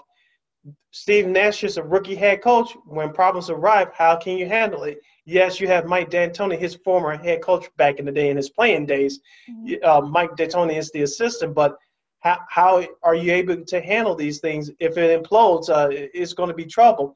And I know that Kevin Durant and Kyrie Irving, both, but mostly Durant, the real reason why he didn't sign with the Knicks because of all the pressure from the New York media and delivering them trying to deliver that franchise a championship for the first time since 1973. Going to Brooklyn, there won't be that much pressure. Now, with the big three, with the Brooklyn Nets, yes, they're like the White Sox. They're the quote-unquote second team in town. But you have the new big three in the NBA. All the pressure is going to come from for you now, not just from the local media, but from the national media as well. Probably more national media because of the big names for playing for that franchise, and it's just something they're gonna have to deal with. Yeah, like I've been saying, it's going to be very interesting to see how this goes. I mean, I think if you're Steve Nash, it kind of helps having that mentor there, having your former coach be sort of that mentor to kind of lead you, because he kind of had to deal with personalities too in some of the places he's been in. Also Houston just recently. So it'll be interesting what they decide to do here, because like I said, I mean, I don't know what's going to happen. Yeah, we can't know what's going to happen either, but it's going to be interesting to see how this team gels together, how quickly they gel, because you can't just, even though this is the NBA, you cannot put just people together and expect things to happen magically. It doesn't work that way. You have to know what system you're going to run. And let's be honest here, Brooklyn, just like the Bulls, we'll get to later, they cannot play any defense. And we know Mike D'Antoni, who's the lead assistant, defense is a curse word to him. It's all about offense and getting up shots in 7 seconds or less as far as the shot clock is concerned. Whenever Kyrie comes back, whose game was going to suffer the most? Will it be Durant, which I doubt? Will it be Kyrie, which I think it will be? Or will it be James Harden, which I think he may take a slight step back? But we all know that when he gets the ball, he's not going to pass it back. Mm-hmm. He likes to jack up shots, and he likes to draw fouls and go to the free throw line, which is good. But will that his style of play be serviceable to the team long term? I don't think so. At least as of right now. Well, also too his physique, right? I mean, we all been making fun of Harden's physique. I mean, like I said a few weeks back, he looks like Rick Ross basically. Now, it'll be interesting to see like how fast he kind of gets himself back into shape, because you can see he kind of let himself go and just got lazy. And well, we'll see now that he's in a new city. Will he kind of feel rejuvenated? Will he be on? Will he kind of get himself into basketball shape, which will probably take maybe a few weeks for him to do that. So, but if you look at what happened in Houston last night, I mean, they were able to pull off a kind of a minor upset, beating the Spurs. And you heard Stephen Silas say that, look, it kind of feels like, the team's more relaxed now. There's a lot, little more discipline now. So maybe we may see Houston sort of become the Renaissance, and sort of maybe not necessarily a challenge for the West, but maybe sort of battle for one of those bottom four spots and perhaps maybe one of the play-ins. Yeah, I can see Houston being a competitive team. And like I said, their roster is not bad at all, especially with adding Victor Oladipo via the James Harden trade. We all know that Victor Oladipo is a scorer. We saw that a little bit with Oklahoma City, but he had a chance to blossom with the Indiana Pacers for the last few years before injuries took a toll on him. So the question with Oladipo is, can he stay healthy? And number two, how good will Houston will be, because that's going to take some time for that talent to mesh as well with John Wall and DeMarcus Cousins. Remember, both of them didn't play last year due to their various injuries. So Houston could still be a competitive team, but they got to stay healthy. And Steven Silas, who's the son of Paul Silas, he's been an assistant coach for a long time. And this is finally his opportunity. He can now breathe, have fresh air in his lungs, so he can coach the way he wants to coach. You don't have to have with any disciplinary issues with a big superstar acting like a diva. It doesn't have to deal with that anymore. Also, to the Pacers, I mean, Malcolm Brogdon has actually been playing well for the Pacers. We all thought that maybe, like, what is he thinking going to Indiana? But it looks like maybe he was smart about it. And, Sabonis had 23, in their win against Portland. Portland's a very strange team. We'll get to them in a little bit, but Portland's a very strange team. But look, the Pacers are 8-4. They look really good out east, and we'll see if not having Oladipo will hurt them long term. But at least right now, it looks like they've been playing pretty well so far. Yeah, they've been playing pretty well. Also, another team that's starting to turn around in the Eastern Conference is the Toronto Raptors. They had a big win over Michael Jordan's Charlotte Hornets on Thursday, 111-108. Of course, Bob Scher for Toronto led the team with 25 points and 10 rebounds. Of course, I watched the last couple of the games of Toronto. I think we touched on it on our last episode, Lakina. They lost a couple of close games, tough games on their West Coast road trip to Golden State and to Portland. Pascal Siakam missed the potential game winners in both those games. Of course, you don't blame him, but Toronto, they're still a good team, but this is the time for them to turn around. It was a big win for them on Thursday against Charlotte.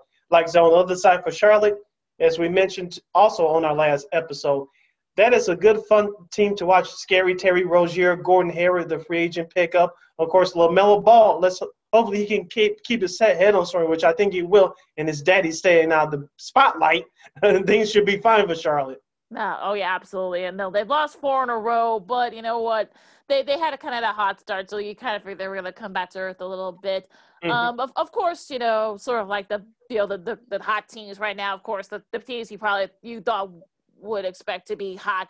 Lakers have won 4 in a row. The Celtics, all the issues they've had, they've won 4 in a row too. They kind of everyone's sort of starting to kind of get back into a routine, because unfortunately, COVID has kind of becoming, rampant here. A couple of games have been postponed for tonight between Washington and Detroit, and also Golden State and Phoenix. Both those games have been postponed due to various COVID issues and contact tracing and things like that. So, and then, the Bulls have had a couple of games postponed because of COVID. They actually are in action tonight against OKC. So do you think that will COVID be an issue? You know, because I'm sure I've heard people say that they've had to kind of get back on the bubble, and of course the NBA has now kind of changed some of the tactics of how people can, how players, which, you know, of course David Lillard had a lot to say about that, and basically because of what happened with Kyrie, that's probably one of the reasons why they did this, you know, even before all these other rapid testing. So what do you think about that? I was watching television yesterday, and I'm going to paraphrase a little bit. I was Brian Windhorst, was the NBA insider for ESPN. He said this perfectly. When the NBA was in a bubble last summer, they can control everything. Now they're not in the bubble, they can't. With the tighter restrictions and things going on, they're trying to keep the virus out as much as possible. You're not going to be able to do that because you're not in the bubble. So with the tighter restrictions, and the players are complaining like, you can't let us live our lives and things along that line. But the players knew coming into the season that their access and the way they live outside of the arena is going to be tested, and they had to be strictly disciplined in order not to contract this virus and spread it to their teammates and other personnel within their organization. So the NBA is doing all they can, but I don't think they can absolutely keep it out. Now, do I think it's going to be some more postponements? Yes. Do I think it's going to be as bad as college basketball and college football when they started, i.e. the Pac-12 joining in the party late?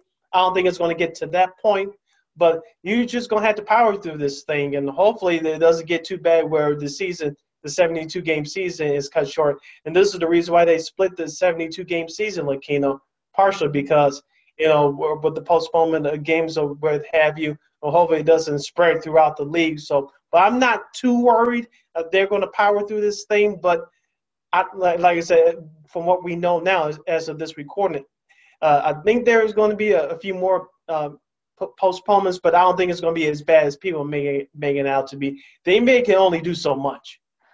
Well, and let's also remember too, Sid, I mean, yes, we got the vaccine, but like we've been saying, it's going to take a while for it to be widely distributed. I mean, the essential workers, the doctors, you know, people like that will get first priority, and then maybe perhaps people over 70 and maybe people who have pre-existing conditions or at high risk if they decide to do it. But we're talking maybe not till like the spring, like maybe May and June at the earliest. That it'll be, and that's when the playoffs start this year for the NBA, May 22nd, I believe. Yep. So who knows what's going to happen there? I'm not predicting doom and gloom. I don't think it's going to go that far. But like I said, as far as vaccine availability, of course, all these teams have people they can give it to them right away. But like I said, it's going to be a while for their players and everybody else in the organization. At least the players will be available to get it. I mean, absolutely, and I think this is going to be to the point. We're at this point where like we knew this was going to happen. It's right after the holidays. You know, guys were able to kind of move. Go to maybe perhaps visit family and friends. They even put a rule in where you can't be around like girlfriends or side chicks. Basically, I'm trying to work this as sensitively as I can, Sid. But I mean, they I know it's a family show. Yeah, I know. We have to keep like PG at least. But I mean, like you said, so these are grown men. You can't tell them where to go, but you got to be aware and be mindful. And look, we're seeing it with non-athletes where people are going to places without masks. We have people traveling, going into planes, knowing that this is still running rampant. And now we know there's another strain that's coming from Britain that actually has made its way here. They just confirmed a case about an hour ago, that more contagious case. So look, we're like I said, we're right in like the 30-yard line when it comes to COVID, but we just gotta keep pushing and have to keep being vigilant. You're listening to the weekend edition of Second City Sports, along with Lakina McGee. I am Sidney Brown as we talk basketball, the NBA, and the Chicago Bulls. Let's transition over to the Chicago Bulls for a moment, Lakina. Of course, as you mentioned earlier, their game against the Boston Celtics was postponed this past Tuesday because the Celtics didn't have enough players to field the team because of their COVID issues. Of course, the Bulls have a 2-game Texas swing this weekend. It starts on Friday with at Oklahoma City Thunder, of course, Sunday at Dallas. what are you looking forward to these two games this weekend, Lakina? Not in terms of victories, it would be nice, but who are you looking for from this Bulls team to step out and have a big time performance against these two teams? I'm fascinated to see if Patrick Willis can kind of keep up, the great play he had. It's going to be interesting too with the whole team because they haven't played in like 4 or 5 days. So when they play OKC tonight, it's going to be interesting to see how they look because I'm sure there's going to be some rust there because they haven't played like gameplay in like the last 4 or 5 days. But I'm dying to see what Wendell Carter does. Can he keep up with his play? He's been playing better. Will Zach LaVine be Zach LaVine? And remember, Laurie's coming back too. So how is that dynamic? They've actually shown they actually play better without him. I'm not dissing Laurie or anything. That's just you look at the statistics and the win percentage. I mean, they're over when he plays. So we'll see. But I'm kind of to see what the entire team and how they look. We see how they do against the LA teams. These guys are sort of like in the middle of the road sort of teams. OKC has been kind of playing a little bit better lately. So I want to see how they do against sort of the middle of the road. They may win one of these games. Who knows? I'm glad you brought up the Lauri Markkanen point because he will return, as you mentioned, against Oklahoma City. He may be thrown into the starting lineup. I'm interested to see, one, how he plays, and number two, what's the rotation going to be from head coach Billy Donovan because in his absence, like you said, Patrick Williams has had more minutes. Zach LaVine has taken more of the scoring load. Of course, off the bench, I've been praising these two players all year long, Daniel Gafford and Otto Porter Jr. Those are the two guys that have been great off the bench for the Bulls this year. And so I want to see if that changes or if it keeps up or takes it to another level. We should see about that. Kobe White again. Can he continue to improve as a playmaker? We all know that he can score the basketball, but can he continue to take steps forward to become a serviceable playmaker? Like I said, he's not going to be John Stockton, but can he take another step or two to become that serviceable playmaker for this Bulls team? Yeah, I'm looking for also their defense too. I mean, their defense is they still got a lot to do with their defense. Everyone has said it, so we'll see how they do. I mean, whether they go 1-1 or 2-0, or maybe they lose both of these games against OKC and Houston. But I just want to see like the fight. You're not gonna. I know people or I know the Bulls fans are sort of a little because they're 4-7, but okay, you know what though. I'm okay with them being 4-7 because I know I'm getting a fight from these guys every game. You're not gonna, beat these guys up by 20 or 30 points like we've seen the last few years. You're gonna get a fight from this team from start to finish. And if they can keep that up, I think. Look, you're feeling the excitement. Like we talked with Jason earlier. He said, "Look, I'd rather talk about the Bulls right now because the stock's pointing up." So, I'm with him on that front too. So I'm looking forward to these games to see how they do against sort of these not necessarily like middle of the pack Western Conference teams. And also too, looking forward to the games this weekend for the Bulls. I'm looking forward to that Sunday game against Dallas because we all know what the Bulls did a couple weeks ago when Dallas traveled here to Chicago. Zach LaVine went off, especially in that first half, and that's what carried the Bulls to defeat the Mavericks. Of course, Luka Doncic didn't play in that one. He sat out due to quote-unquote rest. I'm assuming that he's going to play this Sunday. I want to see him and Zach go at it. And Zach LaVine, he wants to be the leader of the team. He wants to be considered one of the best young superstars in the game. You had to bring your best against your best competition on the floor every night. Hopefully Luka will play on Sunday. Let's see if he brings out the best in Zach LaVine. Should be very interesting and entertaining. So what other stuff in the NBA has got you pumped? Looking at that game from Thursday on TNT, the Golden State Warriors and the Denver Nuggets. I've been cautioning folks not to worry about the Nuggets. Seems like they're starting to get back on a roll right now. They defeated the Warriors on Thursday in a close one. Nikola Jokic seems like he's getting his game back into form. Jamal Murray, he needs to pick it up. I do believe in him. So the Nuggets will be fine. Now, the Warriors, on the flip side, of course, people are looking forward to Steph Curry trying to take over the franchise since he doesn't have Klay Thompson anymore. He's going to be fine, but he has to stay healthy. Draymond Green has to stay healthy as well. I think the Warriors still can be one of those teams that just sneak in that 7th or 8th spot.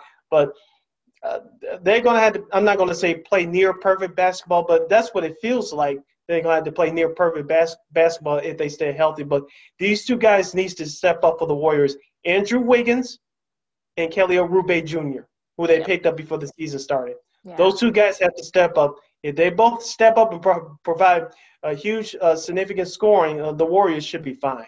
Oh, yeah, absolutely. And for me, I think Dallas, they've won 4 in a row. Luka's back. I want to see how they do against the Bulls. Remember, Luka wasn't there. They didn't play that time, early, a couple of weeks back. So I want to see how they do with Luka in the lineup with Dallas pretty much at full string. I know, Kristaps still kind of inching his way back. Of course, both LA teams, the Lakers and the Clippers, they're going to do their thing. I'm not too freaked out by them. I have to say though, like I said earlier, Portland's one of the weirdest teams.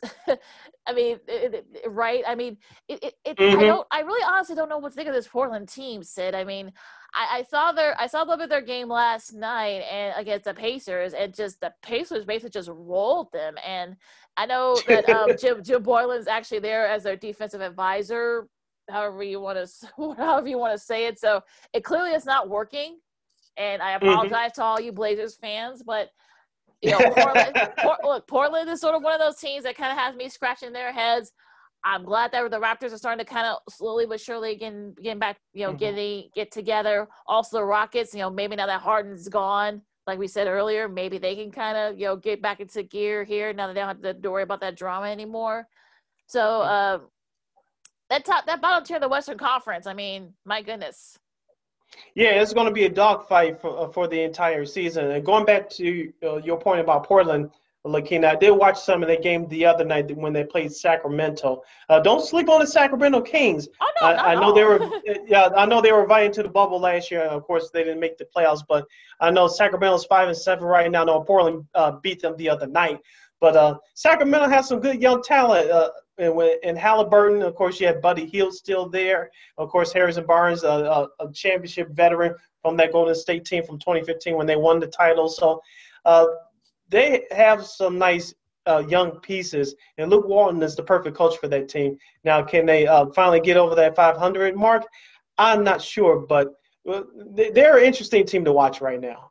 And I actually like their broadcast team as well with Mark Jones of ESPN and Doug Christie. They've been stepping up so far this year. Oh yeah, they've been. Oh yeah, I heard like a couple of their games. So yeah, they've been really good. Like I said, OKC, they've lost a couple in a row, but it looks like they're starting to get it together too. That's who the Bulls face tonight. The Knicks have kind of fallen back to earth a little bit. They've lost 4 in a row. Stay up. Exactly, and you wonder though too, is that stuff starting to kind of fall on deaf ears now? Because we saw it here with we're here with the Bulls and some of the other teams Tiz has been at. I mean, they get together for a little bit, then everything kind of just falls flat, so like a cake. So I don't know what's happening with them. Miami, I know our buddy Alana Tashauer, I know I've seen her tweet. She's very getting very antsy about with the Heat right now. So but I mean, I'm sure they'll get it together too. So like I said, I think we're only like about a month into this. We're not even a month into the season yet.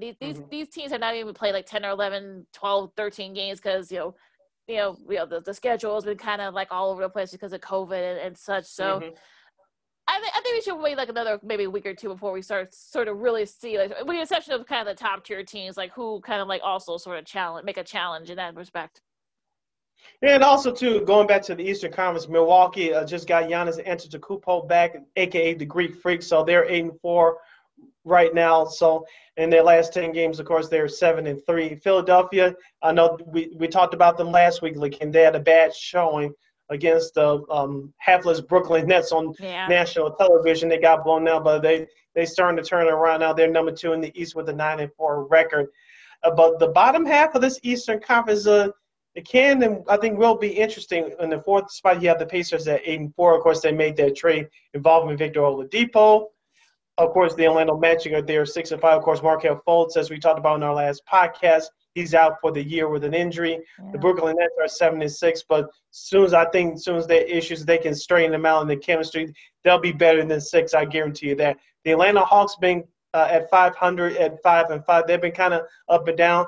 The Charlotte Hornets are at number 8 at 6-7. So I think the East bottom half could be fun as well. But looking at those other Eastern Conference teams from the outside, looking at, do you have faith in the Cleveland Cavaliers?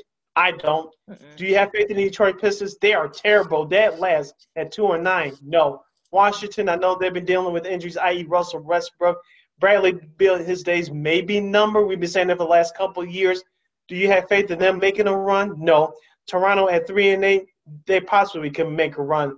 In Miami, I think they'll be better as well. I don't know as far as NBA Finals better, but I think they'll turn it around. Those two teams, Miami and Toronto, I have faith in those two teams turning it around. But there's all the other bottom-feeding teams outside that 8th playoff spot. I don't see it. Yeah, I know, like you said, we did fairly right now, but I just don't see it. Free Bradley Beal. I mean, I'm sure. I mean, at least he's not demanding a trade at this point. I mean, we'll see in about a month. We'll see if that happens. If Westbrook comes back and they're still kind of like not where they should be. So I'm looking forward to see what they do. Maybe the Warriors can get it together. I don't know, but look, Denver. Going out west for a second, Denver needed that win. Needed that win against Golden State desperately.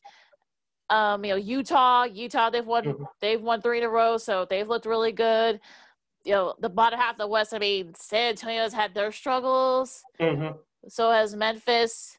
New Orleans have been kind of disappointed. I mean, they had a hot start early on, but they've kind of Zion was hurt, and then going back to Memphis, Ja Morant's still out with his injury. So they've definitely been having their issues too. So.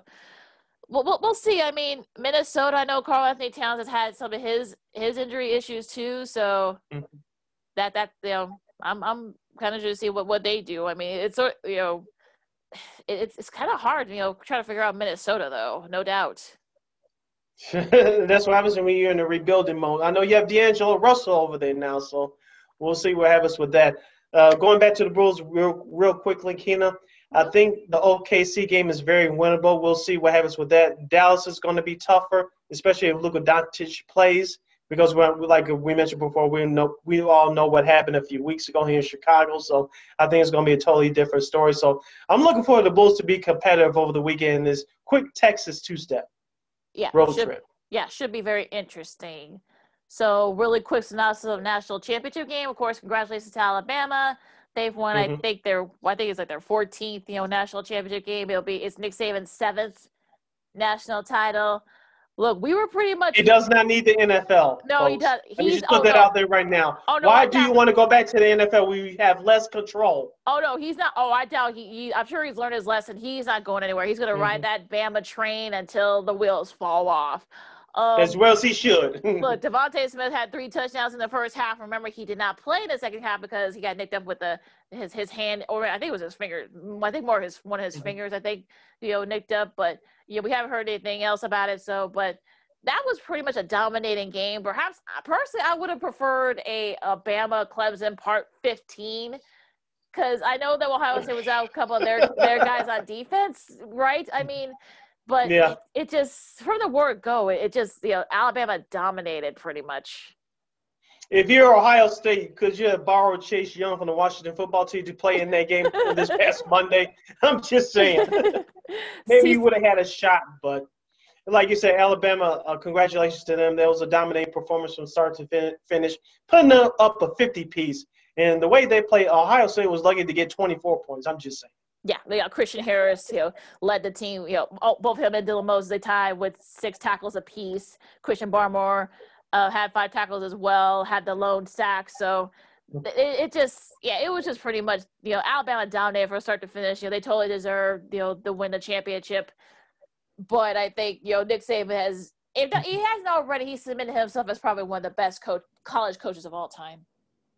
Yeah, he's right up there. Paul Bear Bryant, Bo Schembechler. Yeah. Excuse me, all the legends. Jimmy Johnson. Yeah. So, kind of a sort of anticlimactic that game was. Just saying. Let's go to the college hardwood right quick. Michigan. Look, that game a couple of days ago against Wisconsin, I saw, they shot. I mean, they looked really good. Juwan Howard's got his guys balling, and I guess the bracketology got him as a 1 seed right now. I don't know if that'll still be the case, but we still got a lot of season left. But they looked really good.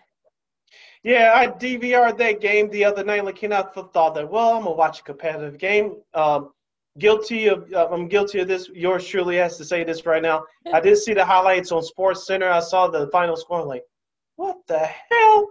We all know Wisconsin's good, but to get blown out in Chrysler Arena, my goodness. But like you mentioned, Howard had those young men playing well right now.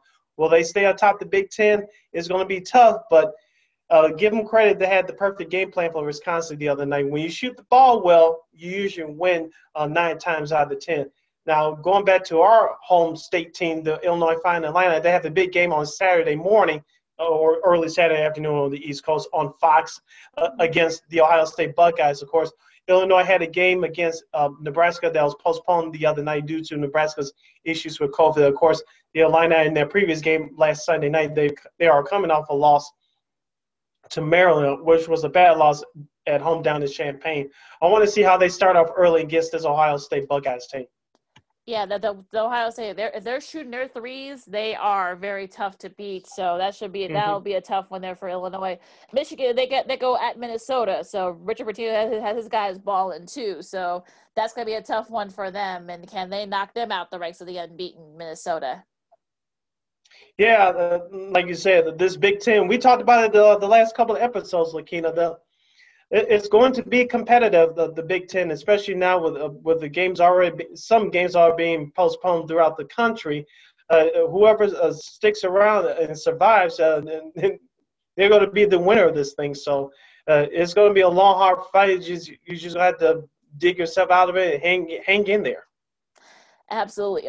Baylor and Texas Tech, that should be a good one tomorrow afternoon on ESPN. And the ACC, you got Virginia and Clemson. Clemson's been playing very well, so is Virginia too. Will that be like first at 50 wins that game? Yeah. Yeah, I mean, look, there'll be a good one there. Villanova, I think they're back in action, I think Sunday, I believe, for the first time in like 2 weeks because of COVID issues and such. So, but then you have Houston. Yeah. Houston's having COVID issues too. All their games have been postponed. They haven't played with like a week and a half. So, I mean, COVID's freaking happening in college hoops, Sid. I mean, we warned that this was going to happen. And there have been some postpones and cancellations. Indiana, Michigan State's first Sunday has been postponed. Southern Illinois had a game against Valparaiso. That's been postponed too because of COVID issues in the Valpo's program. SMU, they're having COVID issues too, so they've had to pause. So what do you think about all this? Like I said, whoever sticks together and survives this thing is going to be the ultimate winner. Whoever defeats COVID, as we say, as Lamont says, they're going to survive. One game I'm really looking forward to, I think this will be my first time trying to watch a game from start to finish, and that's the Gonzaga Bulldogs. They're 13-all, ranked number 1 in the country. They'll take on St. Mary's on Saturday night on ESPN at 9 p.m. St. Mary's is 9-4, and Gonzaga is 13-0. Give credit to Mark Few. I don't know how he does it, but he keeps that program at a high level in a small market every year outside of Seattle, Washington. Win all in the tournament. That's always been my thing with Gonzaga. I mean, it's fine. You go undefeated in your conference, go undefeated going to this point of the season. That's fine, but do it in the tournament. That's a show. I'm in Missouri now. Show me. Missouri's playing pretty well right now. Show me. Yeah. Show me. I'm at that point where show me. Do it in the tournament, and then you'll get my respect. Yeah, I know they reached the Final Four a couple years ago against North Carolina, and they came up short. But like you said, you had to be consistent when they to show up in big time games. So that's what we're looking for from Gonzaga. Sunday morning on CBS as of now. Number 5 Iowa will travel to Evanston to take on Northwestern. Northwestern is 6-5, 3-4 in the Big Ten. This is again another hot start for Chris Collins, but they struggled the last couple of weeks. I don't know if they can turn around against an Iowa team who I think is next to Michigan is the top 2 team in the Big Ten right now, especially with that potential player of the year Garza. Yeah, he can play. Yeah, Luka Garza. I mean, whoever's got to guard him for Northwestern, sheesh. We'll send our best. I feel bad for whoever that is, like Yes. they're like hot potato or something. But yeah, it's gonna be very interesting. And like we've been saying, COVID's run rapid. Some programs have had to pause. South Carolina, Frank Martin, our best to him. He got diagnosed again with COVID, so they've had to pause again their basketball activities. So we wish our best to some of the other programs have had to pause. So hopefully they can, this will get past. They can get back on the court. Yep. All right. The Hawks, Sid, really quick. I'm just glad they didn't get shut out by the Lightning. They play again tonight. So yay! Like look, they've already exceeded my expectations. But look, Kirby Doc and also Jonathan Toews are now on IR, their version of IR, where they're gonna miss about like a third of the season. So I'm just hoping if we could just soldier on. If we can get a win, I know it's not gonna help, not gonna work, but I'm hoping that we can at least make it competitive against the Lightning. I mean, yeah, we'll probably have more on the Hawks on our next episode. But like you said, Lakina, scoring may not be the issue eventually, but your goaltending issue will be an issue. Of course, Malcolm Subban started on Wednesday, did not look good. It's going to be a carousel all season long, guys. I'm not saying you're going to be Detroit and have the worst record in the NHL. Maybe it won't be the bad thing for the Hawks. I don't know. But it's going to be a struggle this year. But those young kids, they're going to fight and play hard. Maybe they get lucky. Maybe they don't. I doubt it. But we're all waiting and see, and we're going to find out together. So, like I said, we'll probably have more on the Blackhawks on our next episode next week. Yeah. So a couple of White Sox notes. Lance Hendricks, the newest Liam Hendricks, I should say. Liam Hendricks, the newest White Sox, middle relief guy. You got guys, look, you never have too many bullpen guys, especially if you're the White Sox. So what about that move? It's a great move for the White Sox on paper. Me personally, I thought this should have kept Alex Colomé, but for whatever reason, they decided to move on from him. But do you get a better closer in Hendricks? He shuts guys down. He was one of the top relievers in the American League last year with Oakland, has been for the last couple of years. And now that bullpen on paper looks stacked, especially toward the end of that bullpen. You can have your backup, your setup guy, and Aaron Bummer, who's your left-hander, and you come in with a right-hander in the ninth inning with Hendricks. Tony La Russa has some toys to play with now in that bullpen, which was not bad last year, even though they were dealing with injuries, especially toward the end of the regular season. With the full boat, Tony La Russa has parts to play with, and you gotta love it. Oh yeah, he'll definitely have his toys to play with too, and I'm sure he's gonna take full advantage, Mr. La Russa. I know I've had my druthers about him being hired, but look, you got a veteran guy that knows what to do and has the toys to do it, so he'll definitely have his choices. Yeah, pressure's going to be on Hendricks, especially now playing in the bigger market. Yep. Oh, absolutely. I think he's already called it the South Side slider, so I think he's proven that he can handle it. A couple of quick. As long as the opponent swing and miss at him, that's fine by me. Just don't have him land in left and right field, and I'm good. Okay, what do you think about the coaching stuff so far? Robert Saleh is now with the Giants. Urban Meyer's now with the Jags, and some reports are coming out saying that Dan Campbell is the favorite. The St. Francis coach Dan Campbell is a favorite to get to be the new Lions coach. Real quick, Robert Saleh, he's with the Jets. He's going to bring a new energy to that team.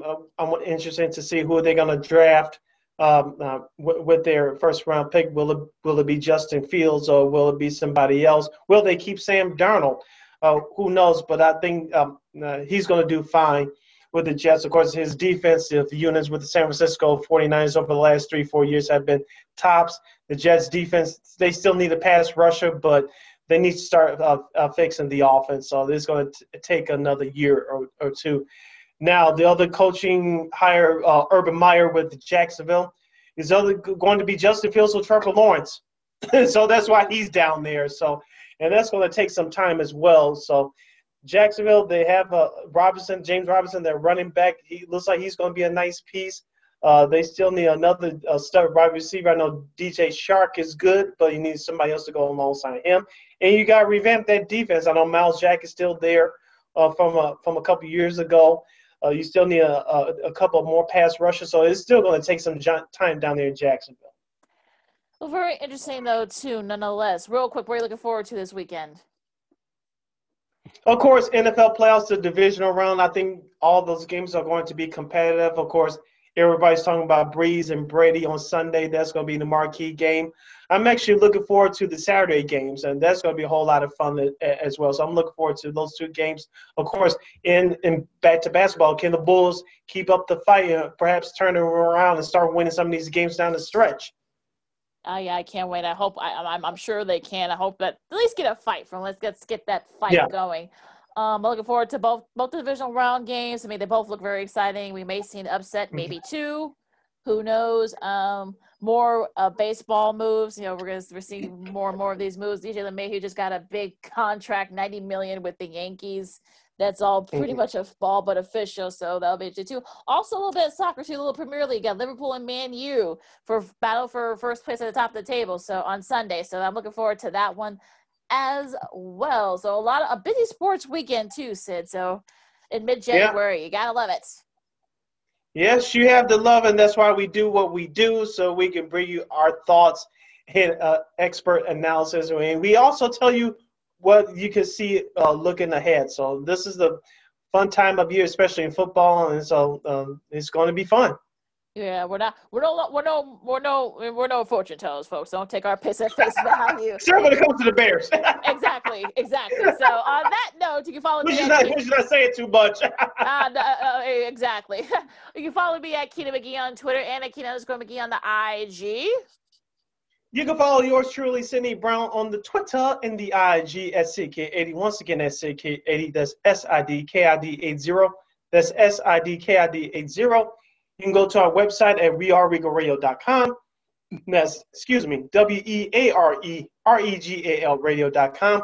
You can also catch our podcast, Second City Sports, along with our other podcast programming from War Media in the scope of Josh Hitch, what Kyle Means does, That Davis Show, and Flippin' Friends, and all other special programming via the podcast. You should simply search for War on Anchor Radio. Download your podcast, including the iHeartRadio app. Make sure you type in that search engine box, WARR on Anchor. And we're also on YouTube at War Media, once again, at WARR Media. You can also watch our podcast. You can not only listen to us, but watch us do our thing live. All right, like, share, and I'll just start doing this from now on. Like Vlad Divas, throwing kisses to the crowd. Oh, gosh. Like, comment, share, subscribe. Like, comment, share, subscribe. And on that note, though, guys, enjoy the sports. You know, keep your hands clean. You know, we're almost there, though, guys. We're almost there. So you just got to wear your mask and keep your hands clean, keep your distance. So first, Sid, I'm the Key Elizabeth, Second City Sports Zoom style, and we'll see you next week. See you next time. Holla!